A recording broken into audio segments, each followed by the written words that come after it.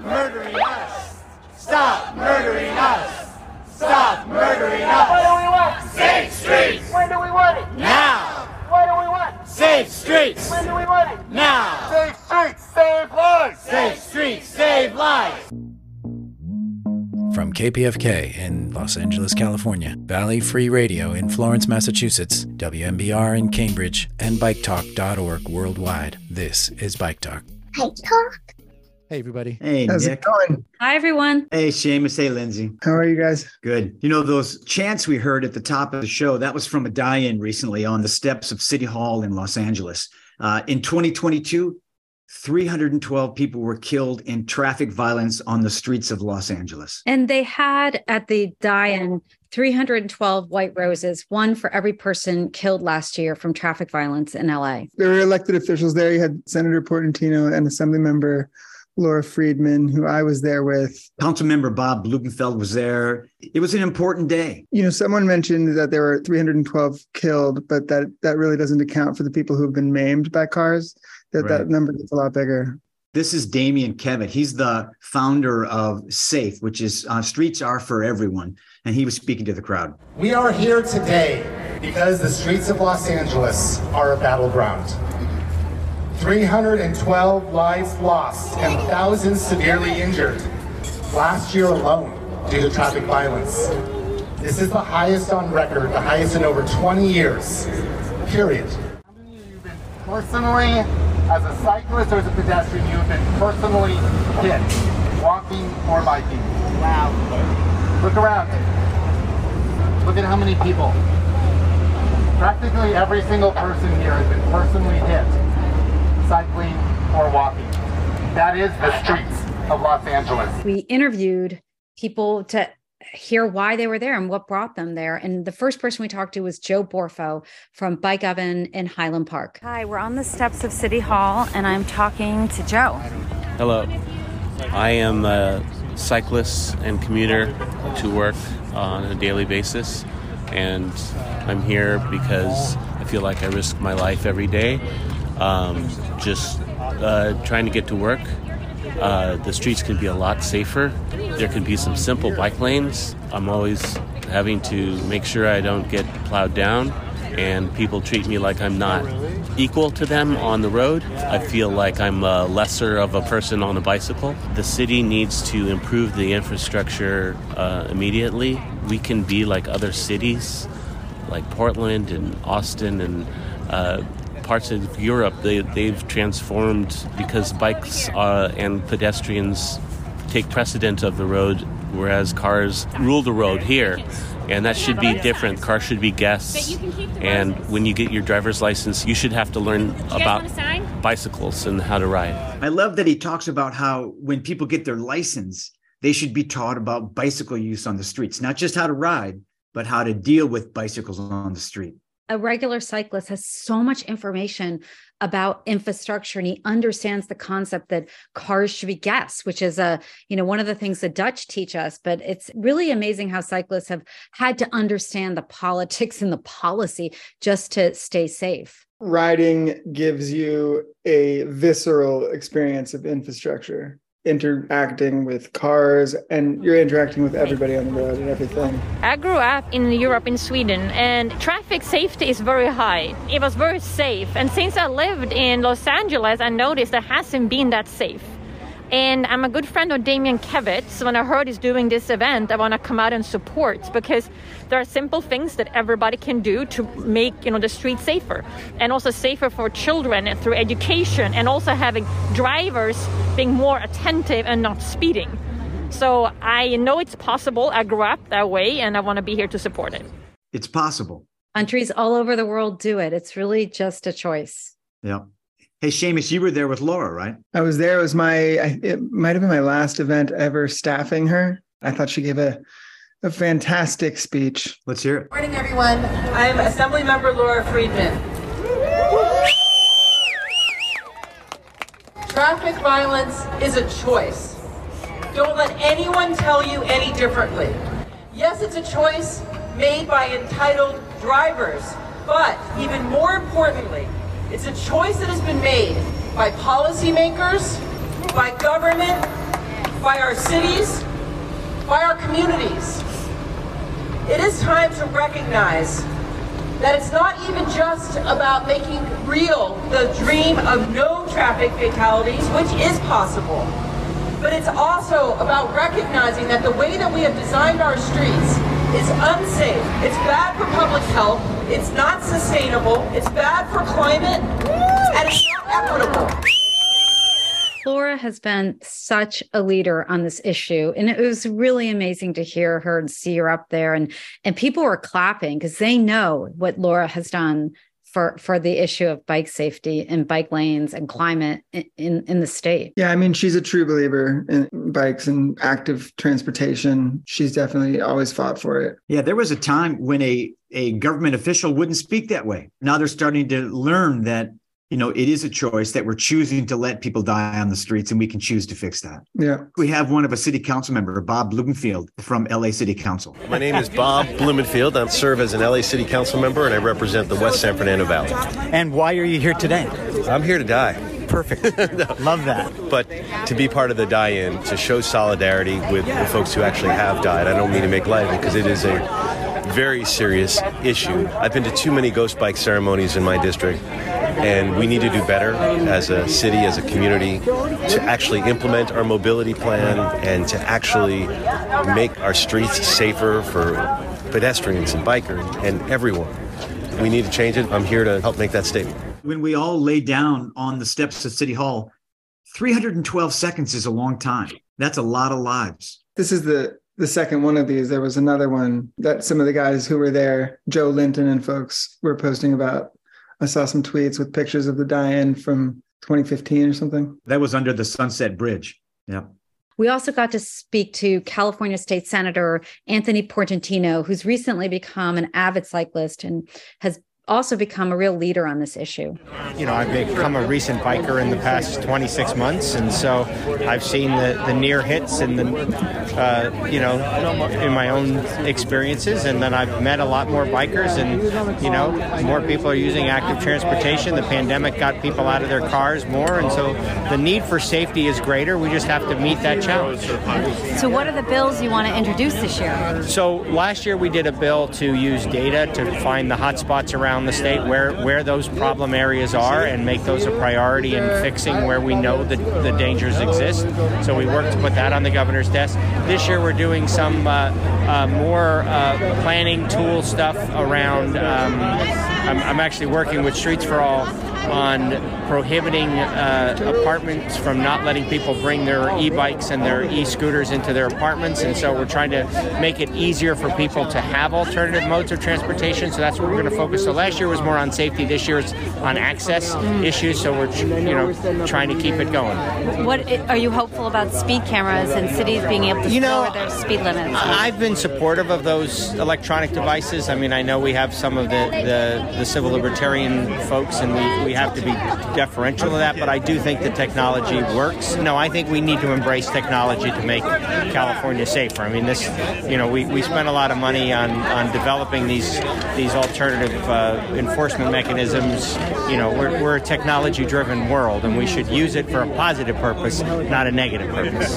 Let the data talk. We also got to dig in with Laura Friedman on some of the important bills that she's introducing this year. What are the bills you're thinking about for this year? This year, we are reintroducing our automated speed enforcement bill, which we've been working on now for 2 years. We've been unsuccessful, but we're going to keep going. We have two other bills, AB 6 and AB 7, that are attempting to change funding formulas for how we finance large transportation projects so that we do less highway widening, more sprawl-inducing, single occupancy car-centric projects, and put more money into active transportation, meaning really safe streets, and also mass transit. Amazing. Laura, thank you so much for everything you do. Oh, thank you. Good to see you. Oh, should we introduce Michael Schneider? Michael Schneider from Streets for All. He has been really an effective advocate, you know, I think at times to the chagrin of some, to the delight of others. I think it'd be interesting to talk about, you know, Michael Schneider's role in advocacy. But you guys caught up with Michael Schneider again afterwards. He has a lot of good things to say. Hi, Michael Schneider. Thank you so much for coming on Bike Talk. Hi, Lindsay. Tell us what brought you down here today. Well, the city of LA has a traffic violence problem, and 312 people were killed last year, many more injured, and even many more tens of thousands of close calls. And I don't think you should need to risk your life to ride a bike or take a walk in the city of LA, and that is our current status quo, and today was hopefully an effort in the right direction to change that. Thank you for everything you do for this cause. You too. Livable communities. So that was Michael Schneider. And here is Grandma Beverly, the founder of Southern California Families for Safe Streets. My grandson died in 2009 just trying to cross the street in Berkeley. He was with 3 other children and a teacher, and he could not make it across the street. And then we talked to Grandma Beverly after the die-in. You can't call it anything but Vision Zero, because if you were to call it Vision 1, that means one person it's okay to die. And at this group here today, how many kids were here? Pick one that it was okay for them to die. That would be a 0, right?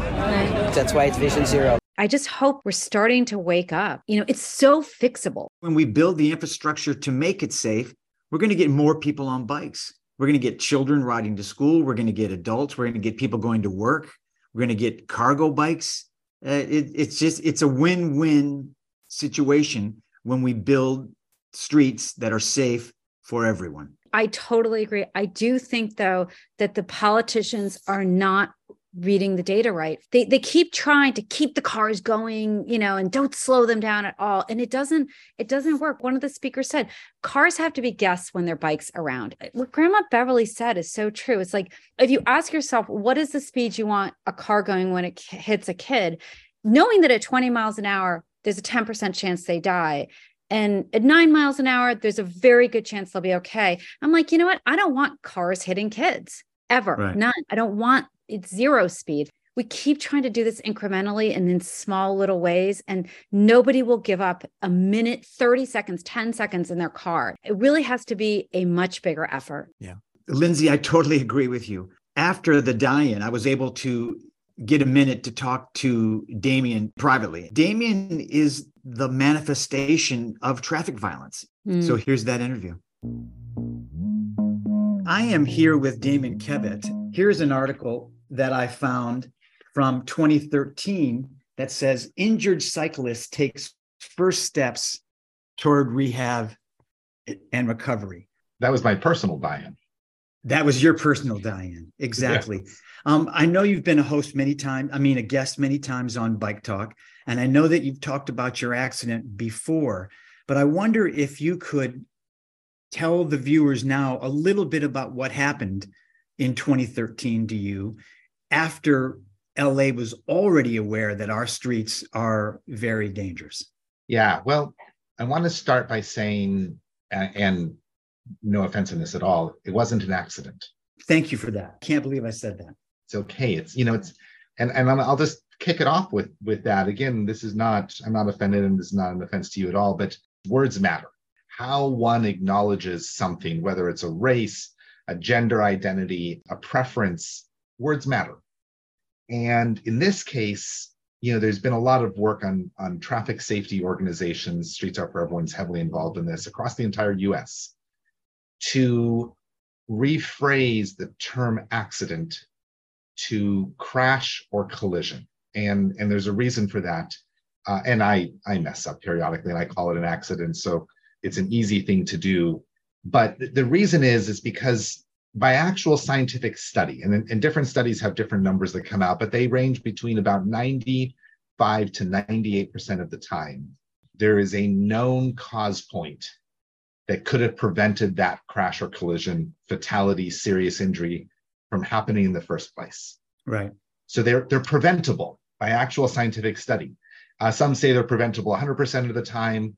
Most studies say 95 to 98% of the time they are preventable. Right. And if you take an analogy of, if you look at airlines and the commercial airline industry, you almost never call it, no one ever calls it an accident. When a plane falls from the sky, they don't say like, right. Yeah. They're like, well, the plane fell from the sky. It was an accident. No, it was a plane crash, right? And that's what it's called. And they're always treated by the FAA as preventable. Was it mechanical error? Was it pilot error? Was it weather related, and what could be done to prevent it from ever happening again. And that's really important to think with, because if we were to think with traffic violence in the same way, when that person was seriously injured or killed, what could have been done to prevent it? Was it driver error? Was it the street design, the lack of lighting, or multiple factors? Right. And if we were to do that, of course, the numbers are horrific. The number of fatalities alone are horrific, and it would be a gargantuan task. But to simply start with acknowledging the fact that these are not accidents, they are crashes or collisions. You find more responsible media members are aware of this, and they're starting to call it a crash or collision. Police departments are now calling them TCs, not TAs. TCs, traffic crashes or traffic collisions, not traffic accidents. So this is a thing, and I'm telling you, I know you understand this, but I'm also telling everyone listening, please move that phrasing to crash or collision and encourage others to do the same, because if we can get that concept in people's heads that these are preventable, right, not inevitable that people die because they're using the streets. 312. Yeah, 312 in LA alone, 42,000, plus in the United States dying. If we can rephrase that and get people to understand that those deaths are not inevitable, they were preventable. To that degree, we're moving the subject forward. So I've gone off on a little bit of a digression there. So tell me your question again. Well, my question was, I wonder if you could tell the audience again what happened on that day in 2013. 2013, February 17th. I was riding with my wife coming off the LA River bike path near the zoo going, if you're familiar with Griffith Park, there's a 4-way stop sign. It was a Sunday morning, about 11:35 in the morning. And I was coming through off the LA River bike path, and it was stop and stop traffic. It wasn't even stop and go. Right. It was just incredibly congested. And we were trying to pick our way through the traffic to get past the stop sign where you turn left onto the freeway. We were getting close to that sort of intersection there. And then there's another intersection, the LA Zoo. And we were going to the LA Zoo. That was where we were going for a picnic. And a vehicle crossed over in front of me, probably didn't even see me coming. I couldn't get even to the right side of the path. There was so many cars. I was sort of splitting the lane there. And he crossed over onto oncoming traffic, onto the other side of the road to get around everyone, because he didn't want to be waiting. Right. Something illegal, and hit me. And it was a minor collision that he was doing less than 10 miles an hour. I was doing less than 10 miles an hour, just trying to sort of what I thought safely pick my way through this congested area there. And I impacted on the side of his car. I was visible, rolled onto the hood of his car, and it was a minivan. I didn't get a good look at the person. I say him because I've been told by eyewitnesses that it was a younger male, early 20s male. I fell off the hood of the car and he floored it, ran over my right ankle and crushed it, and ended up pinning me underneath the car. I fell off the hood. Luckily, I had a helmet and hit pretty hard, but I had a helmet, so the helmet absorbed that impact. When he ran over my right ankle, I went out and lost consciousness. That was a bit traumatic to have your right ankle crushed by the wheels of the car. But I came back to. He ran over my right ankle and pinned me underneath the car, and then took a left and was going down the on-ramp of the freeway. And I came back to fairly fast. I would estimate probably about a third of the way down the on-ramp of the freeway onto the 5 freeway. And I came back to, and I was looking up at the bottom side of the car, feeling the road tearing at the backside of my skin. So he was dragging you. He was dragging me. I was pinned underneath the car and being dragged, and I could see the engine compartment and the gearbox and things like that, and right in front of my face. And I tried to yell and bang on the underside of the car. I actually ended up banging on the exhaust muffler, scalding my hand. My left hand was burnt, 3rd-degree burns, and quickly realized that he was not stopping. In fact, he was speeding up. I could feel him speeding up, and knew that I had seconds to live or die. You know, people say that when you're in these traumatic circumstances, time goes slow. Seconds are minutes, and minutes are hours. And in the few seconds, I thought about it. I thought about, I'm likely going to die. And do I want to try to save myself? What will be the consequences? I was going through, what are the consequences? Will I ever be able to walk again? Will I be a cripple? Is this worth it? Should I just let it go? I wasn't particularly fearful. I couldn't say I was calm, but but I wasn't in panic mode. I was in analytically trying to figure out, am I going to live or die? And how do I do this? My wife was still up. She had been about 50 feet behind me on the bridge. I really didn't really want her to find me dead. And friends, and I had things. I wasn't done yet. I had things to do, Right. I wanted to go to Disneyland or something, And so I proceeded to try to figure out how to get free. And the details of getting free are honestly gruesome, nauseatingly gruesome. I got myself free, ended up with 10 broken ribs, shattered both my shoulders, my hips, my wrists. I had about 20 pounds of flesh that was torn off my back and my rear end down to the bone in some places. My right leg, which had been crushed originally, the foot was hanging on, but there were bones that were gone. The bones were literally left on the side of the road. And gashes throughout my body and my face scraped up. I had road burns to a good 60% of my body. Teeth were missing. Miraculously, though, my face had been obviously scraped up and damaged. It barely missed my eyes. And, how do you say you're lucky? Yeah. Oof, I was lucky. My right leg was just ripped off. I lost 20 pounds of flesh, but hey, I'm doing good. All joking aside, I ended up on the 5 freeway. All my clothes had been shredded off, laying in a pool of blood. My wife was the first person to really find me on the freeway. There was actually a lady named Rose Rubin, who I'm still friends with to this day. And Rose saw the collision and then took off after the driver, not realizing I was stuck underneath the car. Rose was going to the LA Zoo that day with her daughter, her teenage daughter. And so she was chasing and speeding up to get a hold of him when I, as he's going down the 5 freeway, suddenly pop out from under the car. God. Luckily, she was far enough away that she could stop in time. And she stopped, turned on her blinkers, opened her doors, and basically just was like, even if my car gets totaled by another vehicle, I'm going to protect him on the freeway. And this is on the 5 freeway, right? This is on the 5 freeway, a good 600 feet down from the location, where I was first hit there. I mean, we're closing. By the time I was actually stopped, it was close to a quarter of a mile. Not quite, but close to. So she stopped to protect me. My wife on her bicycle saw a car on the freeway, stopped, and sort of knew that somehow or another that was connected to me, and rode her bike down onto the freeway and found me, and was the first person to really sort of find me when running up to me. And she thought I was dead. I mean, I looked horrific. You could see bones. You could see, blood was pooling. It was horrific. And I opened my eyes and I looked up at her. And I said, this fucking sucks.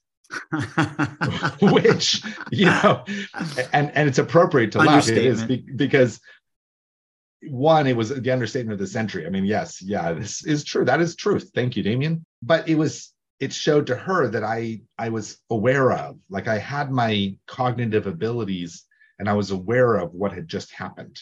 I wasn't honestly aware of how bad the damage was. Right. I could spend an hour telling you some of the miraculousness of the stories from that point forward. But that incident is the reason why I'm talking to you here today. I'm sorry to ask you to retell that story. I'm sure you've told it many times, but I think it's important for our listeners to hear the kind of damage that cars can do when they are let free on the road like that. And you indeed, weren't done. And the next article that I have here is Injured Cyclist Prepares to Finish the Ride He Started. You founded a couple of organizations, Finish the Ride and SAFE, which is Streets Are for Everyone.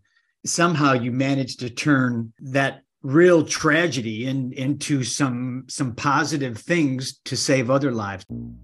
That was Damien Kevitt, founder of Streets Are For Everyone and organizer of the Los Angeles Die-In for Safe Streets with Taylor Nichols, now the author of an LA Times op-ed on how to prevent pedestrian deaths.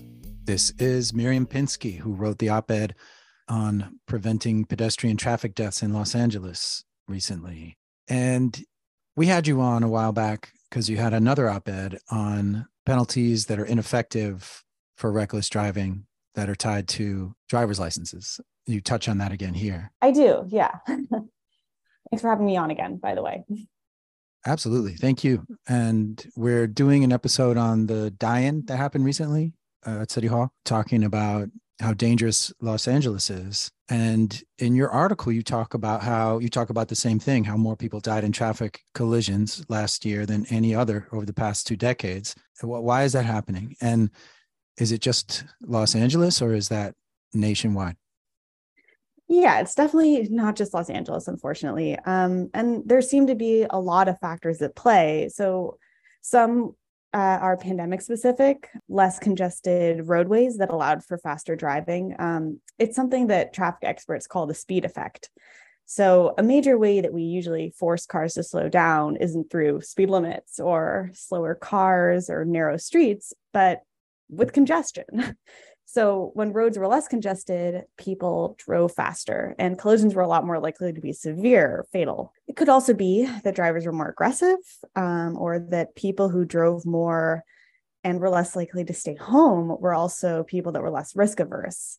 So, people without valid licenses, those are drivers whose licenses were suspended, revoked, expired, or just didn't have one, accounted for a lot of that spike in fatal crashes during the pandemic. But kind of the trend towards dangerous roads really isn't just a pandemic problem. Road fatalities have been rising in the US for a decade, and there are a lot of reasons for that, and none of those are going to surprise your listeners. Vehicles are getting bigger, they're getting heavier, they're getting faster, more numerous, and drivers are drinking and using drugs and then driving and looking at their screens while driving, and that all adds up. So you're doing a lot of research. I do focus on ways that we can make traffic let us all travel safely and not just in vehicles. Unfortunately, the way our roads are set up is really around car travel. And so I want to do my part in helping make it safer to get around other ways.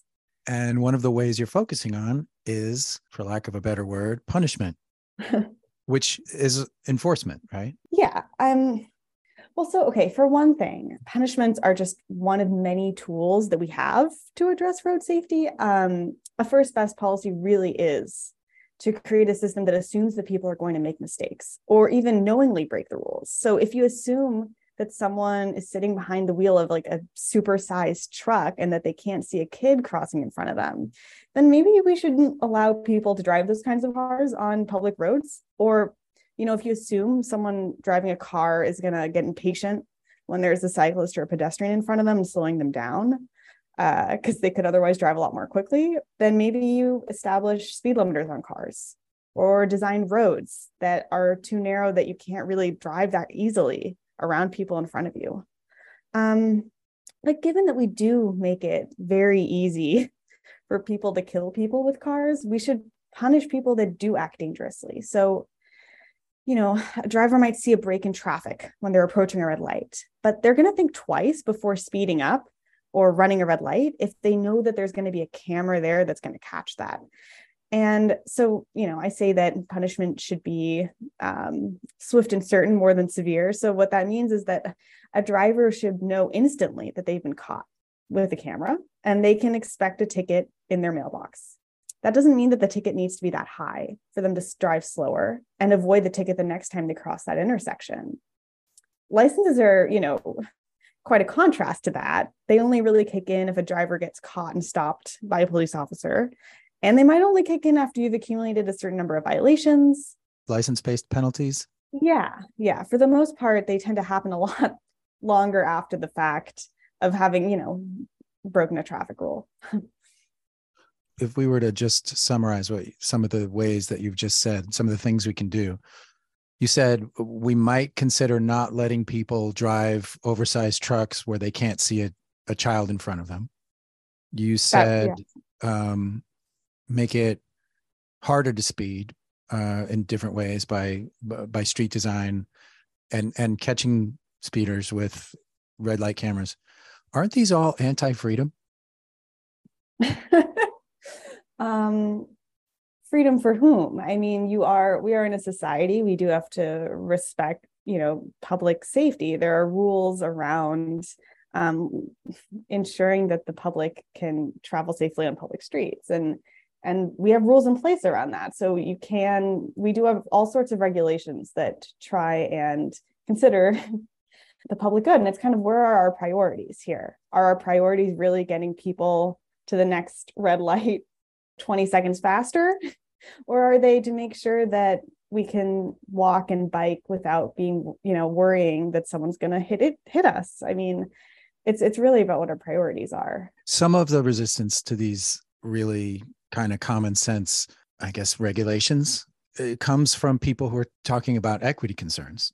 So, like when you put, like, where do you put red light cameras or speed cameras? That matters. And how do you make it fair? Right. I mean, I want to stress that ideally we wouldn't need to worry about punishing people, after the fact, after they've already been involved in a collision or, behave dangerously. I think we want to make it difficult or impossible to be involved in that situation in the first place. And that's by limiting the vehicles we drive and the roads we drive them on. But collisions do happen every day, so we need to address them. And speeding is not a victimless crime. And we have evidence that car crashes are more likely to happen in low-income neighborhoods where people live, closer to highly trafficked corridors. You're near a highway entrance, there are higher traffic volumes, bigger intersections, all sorts of ways that add up to being in a, more dangerous place. And a way to make those places safer, short of just changing the street design, which is a very slow and costly project, is to enforce traffic rules equally with cameras. So a key point here is that the fines don't need to be big to make a difference. And you can imagine a system of graduated fines where the fine increases with more violations or graduate, changes by income. Politically, it's really hard to do some of the things you're talking, probably all of them. I mean, speed limiters in cars, size of cars, cameras, they all have a lot of resistance. But do you think that if we showed how these could be done in the right ways and fairly, that we could go some ways to overcoming that resistance? Yeah, that's great question. So, well, they definitely won't be popular, at least not at first, right? So no one wants a fine. You do have to get over that initial resistance, and there are transition costs to achieving safer roads. And those are largely political costs. So the problem is that the benefits, safer roads for everyone, are more diffuse and harder to pinpoint compared to the costs, which are pretty concentrated. So you can have a few angry drivers can point their fingers at local officials for implementing cameras. It's harder to take credit for or feel that you've benefited from implementing a policy that helped to prevent a crash from happening. If it works, then something doesn't happen, essentially. Another concern people have is they often worry that the cameras are just a way to generate revenue when the purpose is really to increase safety. So as I said before, the fine can be really small for enforcement to work. Ideally, you wouldn't collect any money because that would mean that no one was breaking the rules. And then, with time, drivers get accustomed to enforcement and roads will get safer. We adjust to the cameras. And in exchange, we get safer neighborhoods and a more just system that catches people who break rules. All right. Thank you, Miriam Pinsky, for another op-ed in the LA Times. How often do you come out with these op-eds? Not that often, but I'm glad you liked it. Thank you so much for having me on. That was journalist Miriam Pinsky on how to prevent traffic violence. Now the recently signed Massachusetts Act to Prevent Traffic Fatalities with State Senator Will Brownsberger and co-hosts Galen Mook and Scott Mullen. Speaking of getting run over by trucks, what a segue. I hate to have to do this, but we have some good news on the advocacy front. Yeah, great news. Yeah, so the Act to Reduce Traffic Fatalities, a piece of legislation that has been in play for 6 legislative sessions here in Massachusetts. 12 years. Honestly, it's only that long? It feels like, oh man, I wasn't gray before. Yeah. But neither here nor there. It actually made it through several times this session, like back and forth through the House and the Senate to the governor, back to the House and Senate, back to the governor, and signed into law by Governor Baker on January 2nd. What a way to start the year. And he had, 2 days left in his term? Yep. Credit really goes to the legislators and their staffers for keeping this, keeping it going, keeping the conversation, keeping the engagement, keeping the timeline tight. Right. It took a long time to get this bill through, but this bill is chock full of stuff. Yeah, it's a big one. I've actually got an interview with Senator Will Brownsberger, our big champion on this bill. 12 years for this thing to come to pass. I do think that it really is showing the way the momentum is picking up for bills like this and safe cycling infrastructure, which is going down, and that's just going to help people move. Right? It's going to help people move and safely. You're putting a positive spin on it. I mean, the name of the bill is called An Act to Reduce Traffic Fatalities. Right. It wasn't like a let's promote the good. It was like, let's stop from killing people. Right. And acknowledge that there are unnecessary deaths. Right. And probably in every district as well. Exactly, right? Because this was not just for bikes, right? There are some bike-specific pieces to it, but people on bikes, people on foot, people in wheelchairs, people on skates, people fixing cars on the side of the road. Vulnerable road users. Mm-hmm. Right. Yep. Got that defined, which, in my opinion, is the collective win that we all have here. And we can build on that, I heard you say before, which is so true. Yeah, it's going to happen. This is me interviewing over Zoom Senator Will Brownsberger.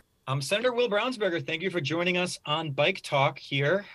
We are super grateful to have you as a champion in Beacon Hill on all of our bike-related legislation. But first off, how are you doing today?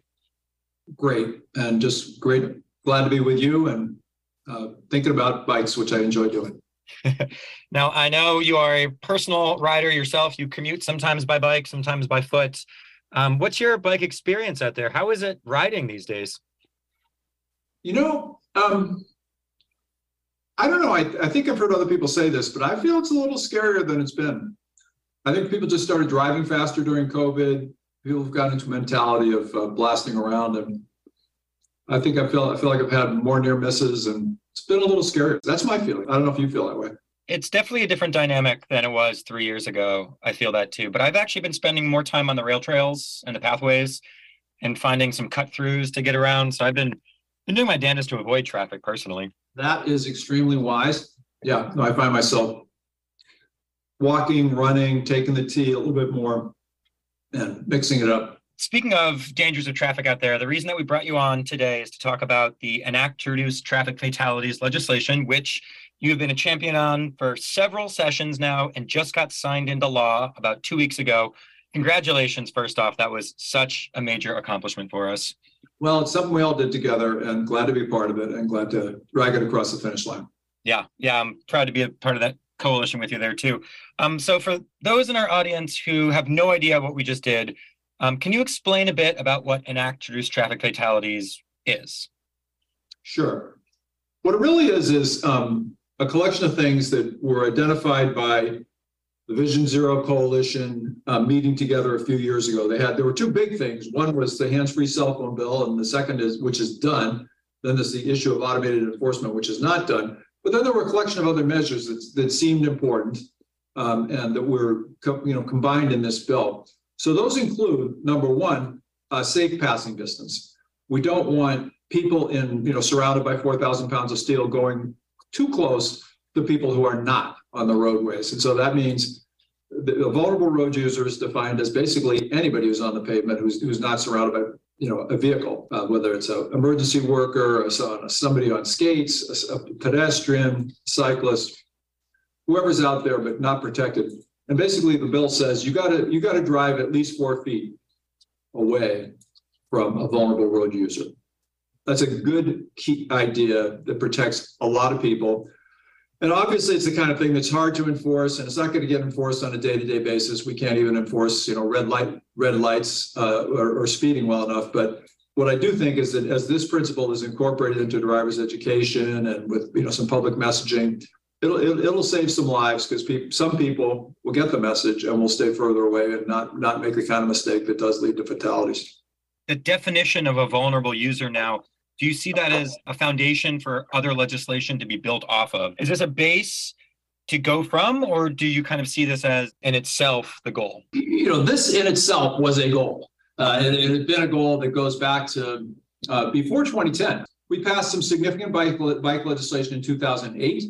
And the next thing up at that time was to address safe passing distance. And so it kicked around for a couple of years and then came into this larger package. I think it was 2014 or maybe 2013 that we finally filed that as part of this vulnerable road users package. And it's gone on since then. So I think getting that across the finish line in alone is a big deal. Yep. I'm certainly open to other things that we can do to protect vulnerable road users. I'm all about that. But I don't have a next step in mind that it framed that way. Do you? Gotcha. Maybe we'll talk. I'll put it that way. All right. Well, I'm up to hear up to hear your ideas on that. The other big thing in the bill is, and this is I think a really emotional issue, is the side guards equipment to be added to trucks to make sure that people don't slide underneath them. The big long trucks have a way of swinging around that sometimes catches people by surprise, and people die that way. And we've had all too many of those fatalities right here in Boston over the past decade. This speaks to that phenomenon. The other part of it is visibility. We've also had some tragic accidents where vulnerable road users were just at a place where a truck could not see them, near the truck. And, you'd think the truck driver would know where they were, but the truck driver just couldn't see over the hood, couldn't see behind them. And so this requires a proper collection of mirrors on each vehicle. And again, I think that has the potential to save some lives as well. I'm excited about those pieces. They are kind of path breaking. I think we are the first state. There's the first state in the country to require something like this. I think the District of Columbia has done it. I think some municipalities have done it. I think Boston was an early adopter on some of this. But there's no other state in the country that's doing the program we're doing. It is limited to start off with to vehicles that are owned by the state, and it will expand in a couple of years to vehicles that are used by anybody who has a contract with the state. And I think we'll get some time to have it shaken out and defined in regulation. And then I think there are avenues where we can expand that further. And so I'm looking forward to doing that because I feel really strongly about the truck provisions. For our listeners who are unfamiliar, the concept there is that there be what's called a lateral protection device, basically on the rig of a truck from the rear tires to the front tires. So if somebody is basically struck by a turning truck driver, they're less likely to get kind of rolled under the wheels. Is that a good analysis there? Yep. Basically, it's a panel hanging down between the wheels of a trailer, the back half of a swinging truck or any large truck, that would basically sweep somebody out of the way instead of allowing them to go into the wheels. Obviously, it's not going to be fun to get swept out of the way that way, but it beats getting crushed under the wheels. So that's the theory of it. Reducing fatalities is the name of the bill. It's very prevalent because I personally have made ghost bikes for cyclists who were killed in that manner. And it is absolutely, it's hard. Absolutely. Mm-hmm. All too many of those. Yeah. So another provision I'm curious about this bill is that you have data collection standardized across the state. I wonder if you could speak on that point. Oftentimes, accidents that involve vulnerable road users are not fully recorded or reported in the same way that motor vehicle accidents may be recorded or reported. So this just mandates the collection of data by local police departments when they intervene in these situations, and hopefully we'll get a better sense of the ways people are getting in trouble on the roads, and that may influence the course of future legislation. Yeah. Now, was this brought up? I'm curious of the provenance of that aspect, and as an advocate, of course, we're always looking for better data, and we do not have good data across the state. I'm curious if you can think back as to where that one came from. Honestly, I can't. It's been in the draft of that bill for a number of years, and I can't remember where we got that. Well, I guess I bring it up because it's fascinating that, it takes an act of legislation in order to get the state to do that. And I think if this has been a concept that we all agree on for the past literally 12 years, does it even need legislation, or could the state have just done it on their own? I know it's a loaded question. I think you're basically ordering municipalities to collect a lot of data. You're ordering police departments across the state to. So I'm not sure the state would have had authority to do that without legislation. Interesting. Yeah. I mean, a state official, they might be exceeding their remit if they did that. Yeah. Either way, I'm grateful that now it's codified so that there's no question about it at the very least. Yeah. No, my brother-in-law was in an accident when he was on a bike, and the police just weren't that interested in it. Just sort of, okay, you got knocked over. You look like you're breathing. Yeah, that's true. Now everybody asks, what's the crash rate in Massachusetts? I'm like, well, we only really have the fatal crashes, frankly, because those are the only ones that really rise to the reporting. Yeah. Anyway, so one more aspect of the bill that I think most of our listeners would be interested in is the requirement for cyclists to have rear red lights at night. Yes. And that was surprisingly controversial to me, because I would not be caught dead on the road without a rear red light. You absolutely want a rear red light, and they're not expensive. And cyclists already are required to have a white light on the front of their bikes by law.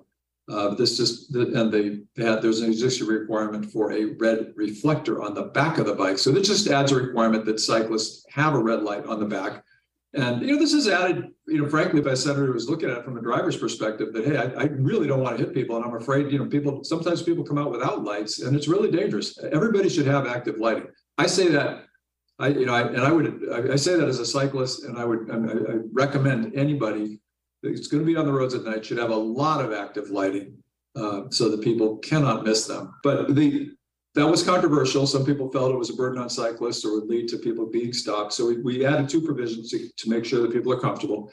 Number one, that this cannot be the primary basis of the police stopping a cyclist. And second, that it will not be conclusive evidence of contributory negligence on the part of the cyclist if there's a lawsuit as a result of the cyclist getting injured. The fear would be the cyclist didn't have a light, they did get injured, and automatically they'd have trouble recovering because it's sort of their fault. So this says, no, it's going to be up to the jury whether it's their fault. It doesn't say it's automatically their fault. The way I look at this, again, it's the same thing as the safe passing distance. There really is going to be zero enforcement. I don't know anybody who's ever been stopped for not having a white light on the front. I'll be, surprised if, anybody ever gets stopped for not having a red light on the back. What I do hope is that cyclists, when people, when they go to a bike store, are going to be told that they need to have a red light on the back. And so the bike stores will be the avenue really where this gets, if you will, not enforced, but just sort of promulgated to, more rear red lights will get sold. And that's a good thing. Yeah. Or just given away. Or given away. Yeah. Or given away. I mean, Mass Bike, anybody holding a safety thing can give away red lights and, tell people it's the law now. Yeah. Go out and do it. Yeah. No, I'm a fan of that. And actually, I'm incredibly grateful that you were able to do the nuanced added verbiage to make sure that it wasn't punitive and wasn't another case of inequitable enforcement, which arguably is a concern that we all have to face just in general society. But, I agree with you. I think as a cycling advocate, the more lights we can have out there, the safer everyone will be. Yep. So that's a packed bill, Senator. You put so much into this, and I'm grateful that you chased it down for 6 sessions, which is 10 plus years. Can you talk a little bit about the process, the machinations, the sausage machine that went to getting this bill across the finish line? I'm grateful to my partner in the House on this, who is Representative Mike Moran, who filed it on the House side. I'm a state senator and I can get things done in the Senate, but it always takes somebody in the House to do it. It's always a matter of the stars aligning to get legislation done. This is not the first piece of legislation that's taken me, ballpark 10 years to get done. And it's all about, you got to stay with it. You just got to stay persistent. And at some point, you're going to have an alignment of players, all of whom want to get it done. And you're going to be able to pass it across the finish line. Yeah, and this was a fascinating take on how a bill becomes a law in my read, because you did this through informal session, which means that it had to go unanimous in both chambers, which nobody could raise their hand and say no, which you got done. I mean, if anybody did raise their hand and say no, it wouldn't go forward. That's correct. Yeah. Everybody wanted to get it done. After, the Baker administration wanted to get it done. Chairman Strauss wanted to get it done. Chairman Creighton wanted to get it done. Mike Moran wanted to get it done. I wanted to get it done. But there was some movement around and hashing out of details, and as often happens, it takes us as long as you have to get that done. So if you have till the end of session, you kind of dance till the end of the session. I was grateful that people didn't take it to the very last day, which would have been scary. It was a wonderful example of collaborative work, and I haven't seen government work that well in lockstep. So congratulations there. Well, thank you, and thank you again for Mass Bike's efforts and the efforts of Livable Streets and so many others to make sure everybody knew that it was important. Yeah, I appreciate that. I'm curious on what's on deck for you. What are you looking forward to this session?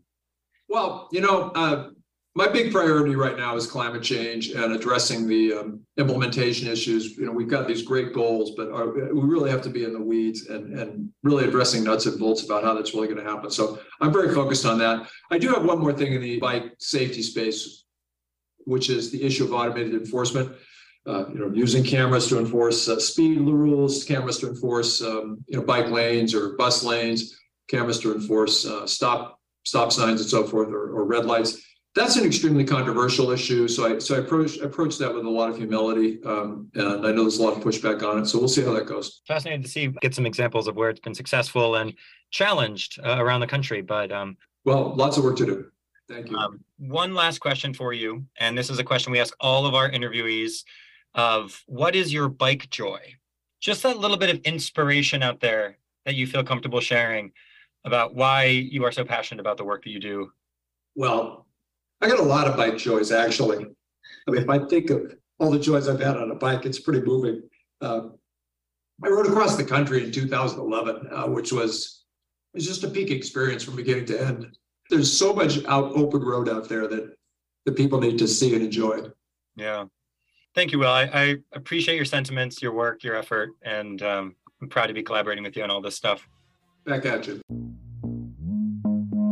That was Massachusetts State Senator Will Brownsberger with Galen Mook and Scott Mullen. And that was Bike Talk.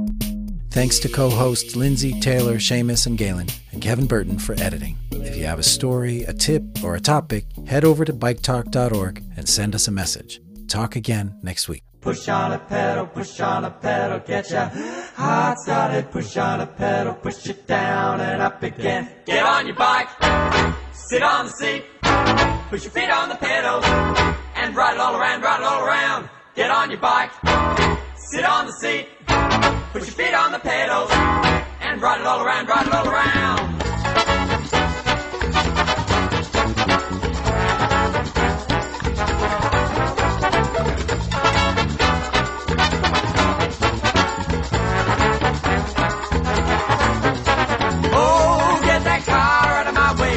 Ride my bike today, it keeps me fit to get me there. I won't go stinking up the air, leave behind the daily grind. Let your mind unwind, live its life, pretend to life. Better get yourself a bike.